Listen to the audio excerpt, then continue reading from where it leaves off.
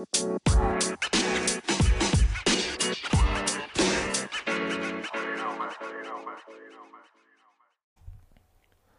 hello. Welcome to another episode of Isaiah's Newsstand. It's your host, Isaiah Edwards. The date is November the 12th, 2023. Hopefully this episode finds you well in good spirits and high hopes. As for me, I'm doing pretty good. I actually got to go out last night. It was really fun. Had a good time seeing the friends, cutting up. Let's see here. I did get some yummy food in me. I got some Chameleon, which is pizza bar joint kind of situation. And they have really good wings too. I of course mentioned this before, but yeah, I got a pepperoni and cheese pizza. It was very very good. And then one of the homies let me have some of their stromboli, so that was also pretty cool. So yeah, we overall had a really good night. I got an allergy thing I think going on. Man, it is a cruel curse to have pet allergies. I feel like when I was younger, I really didn't have to deal with that at all. But then again, I've just never really had like pets in the house, so maybe I was just dodging a bullet this whole time.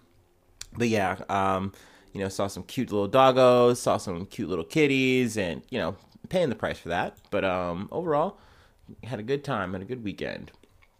So let's see here. Let me go ahead and get situated, get my startup in, and then we'll get into some news. Oi, oi, oi, oi, oi.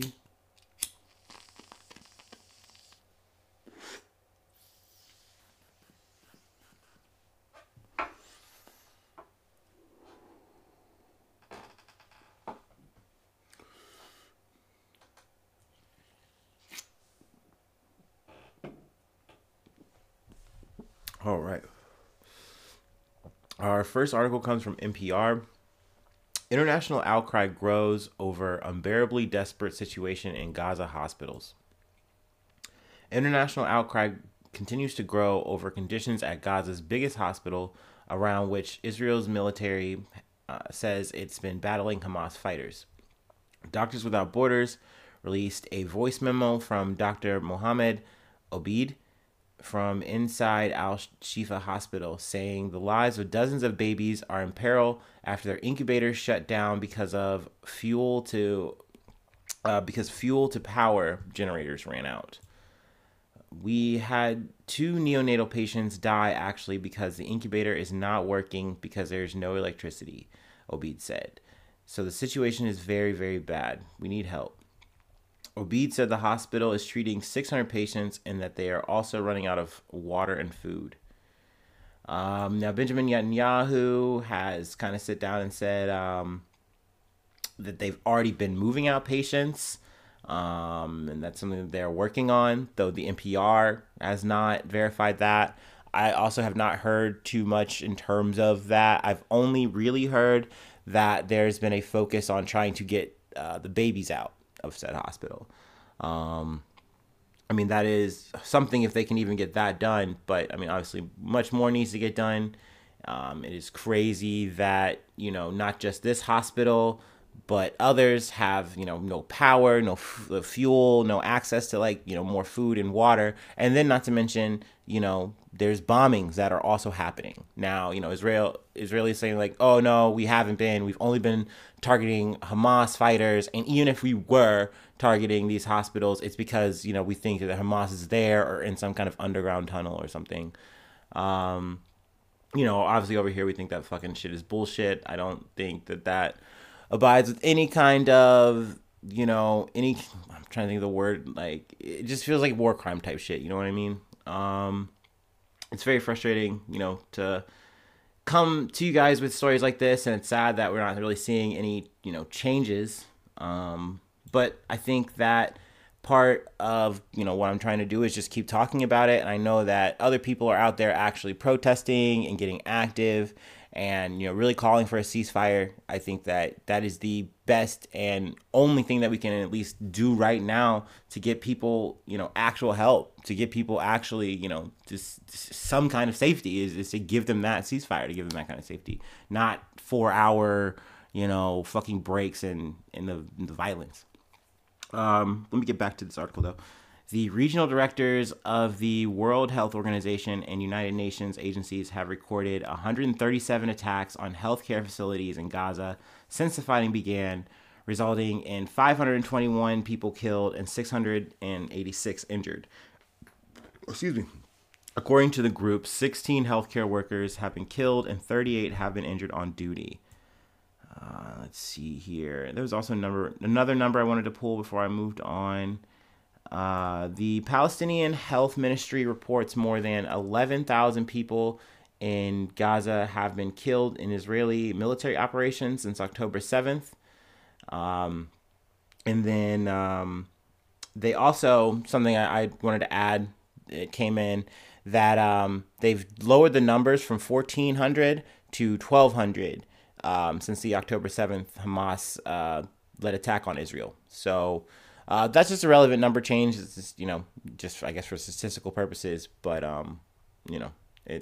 it's crazy that this one action that took place on October 7th has now led to all of this. And essentially we're saying like, oh no, this is justified. We have to continue to keep doing this. You guys should continue to support us. You should not tell us to do a ceasefire. Like we have the right to do this. I don't think that it doesn't make sense to me. It's always going to continuously boggle my mind. But what can you do? Like I said, keep talking about it. Keep fighting that shit. Anyway, from NBC News. Oh, no, not NBC. I'm sorry. ABC News. 5 U.S. service members killed in crash after mishap during training exercise. 5 American service members were killed in a crash on Friday night after their aircraft had a mishap during a training exercise and went into the eastern Mediterranean Sea, officials said on Sunday. U.S. European Command said in an initial statement on Saturday that the cause of the crash was under investigation, but there are no indications of hostile activity. The aircraft was conducting a routine air refueling mission, according to the European Command latest statement, and further details were not provided. Also, the names of the dead have not been released yet, pending notification of relatives. So yeah, I just wanted to post that. That was kind of some breaking news that I caught today before I went on, so I figured we'd go ahead and cover that real quick. And some other news from Reuters. Surgeons in New York announce world's first eye transplant. Surgeons in New York have performed the first ever whole eye transplant in a human. They announced on Thursday, an accomplishment being held as a breakthrough, even though the patient has not regained sight in the eye. In the 6 months since the surgery performed during a partial face transplant, the grafted eye has shown important signs of health, including well-functioning blood vessels and a promising-looking retina, according to the surgical team at NYU Langone Health. The recipient of the eye, Aaron James, is a 46-year-old military veteran from Arkansas who survived a work-related high-voltage electrical accident that damaged the left side of his face, his nose, his mouth, and his left eye. Definitely, I've seen a couple of the pictures, and I gotta say, they are definitely very jarring in terms of some of the before pictures. But I know that a lot of the focus on this is definitely like the eye transplant, because it's like, I think up until this point, they were only able to successfully transplant a cornea, like a part of the eye. So getting a whole eye in there connected and everything like that is pretty, big. I think they said the way that they did it was they took part of James's bone marrow and then used like the stem cells in that. And that helps when you go to connect it in the eye, the tissue, the retina, all this kind of fucking shit, whatever, the nerves. And they're hoping that at some point he will be able to see, but that's not something that they're like super focused on. At the end of the day, it's just big that they were able to connect it and that the eye is still like healthy. So, definitely is a big breakthrough. And I know they're talking about like, other doctors and stuff trying to, come up with more ways to do this kind of shit. Also, the doctor that did it, I feel like it's important to note, is Dr. Eduardo D. Rodriguez. But yeah, initially he was supposed to have, this is it graft? But I do feel like once I saw some of the before pictures, that was also so impressive. Like the amount of damage he sustained to his face was a lot. It was very extensive. And for them to even, get his, the top part of his face, and then, obviously his nose and his lips, like, and it was so sweet. He was able to like kiss his wife, again. And it's just like, man, that's crazy. Definitely there's so much for this guy to have gone through and to still keep going through. So yeah, I mean, and he even said, he knew obviously that this is something that like, there's a strong chance that I'm not going to get, vision in my eye back, but it's at least going to give doctors a chance to try this out, and maybe, it'll help people in the future. So, I always love covering stories like that. Kind of like when we did like the guy who got the pig heart transplant, like that's a major thing. And even though he did wind up dying, I think was it weeks or months later, that's still a big thing. So, medical advancements like this are super, super interesting, super good, and we love to see it, love to talk about it. So that's some good news. Yeah, we love that. We love that. All right, we have one more thing to cover. Kind of bumbled along here pretty quickly. Let me go ahead and take my last break, and then we will get on out of here.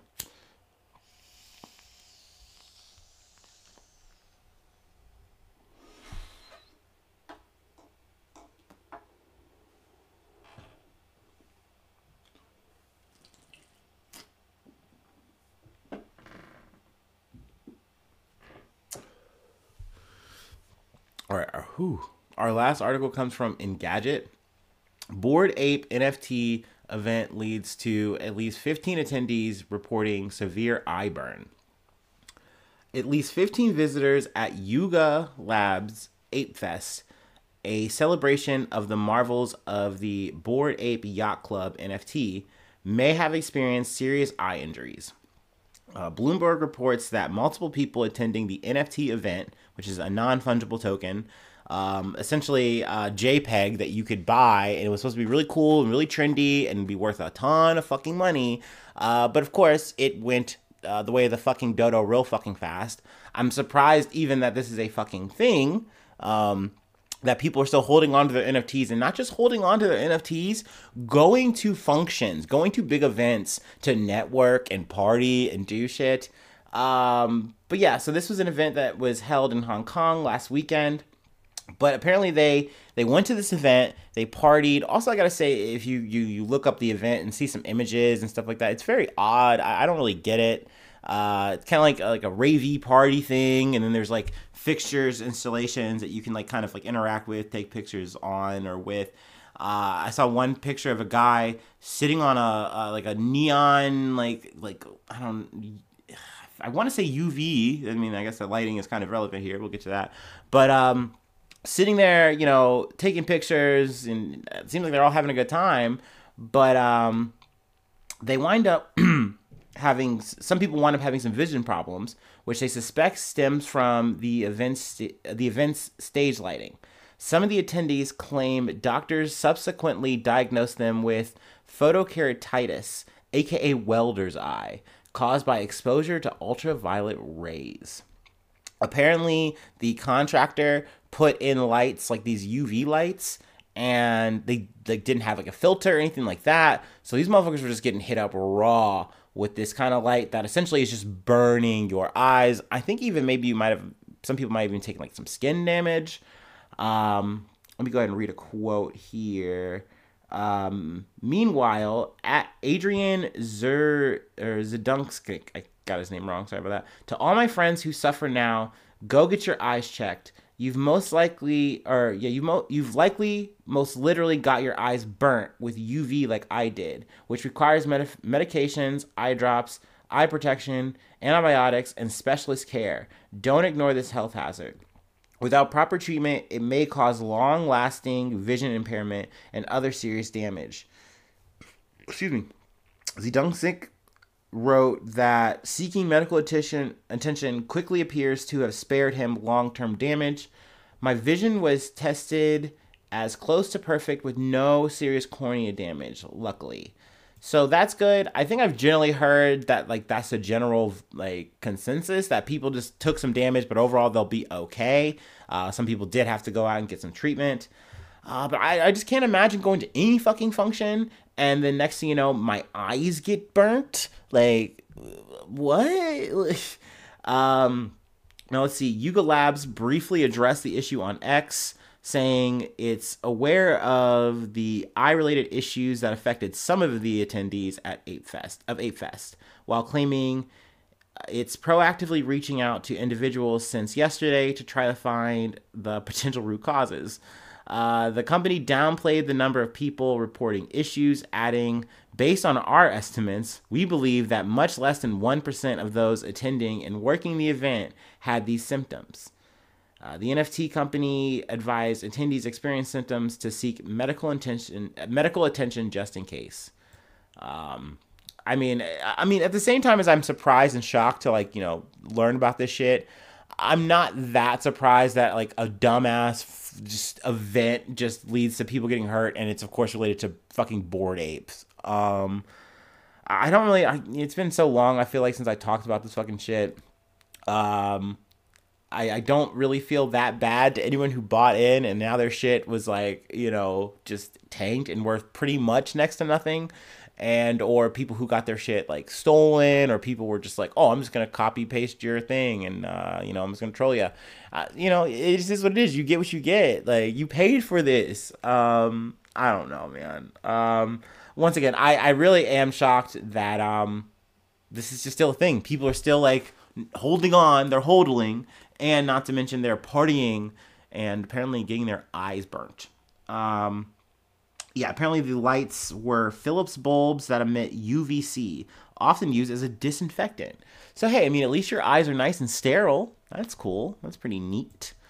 But yeah, that's it. That's really the episode. That's all we have. All right, cool. Nice and easy. Short and sweet. So yeah, that's all I have. Hopefully I see you soon for some more good news. I love ya.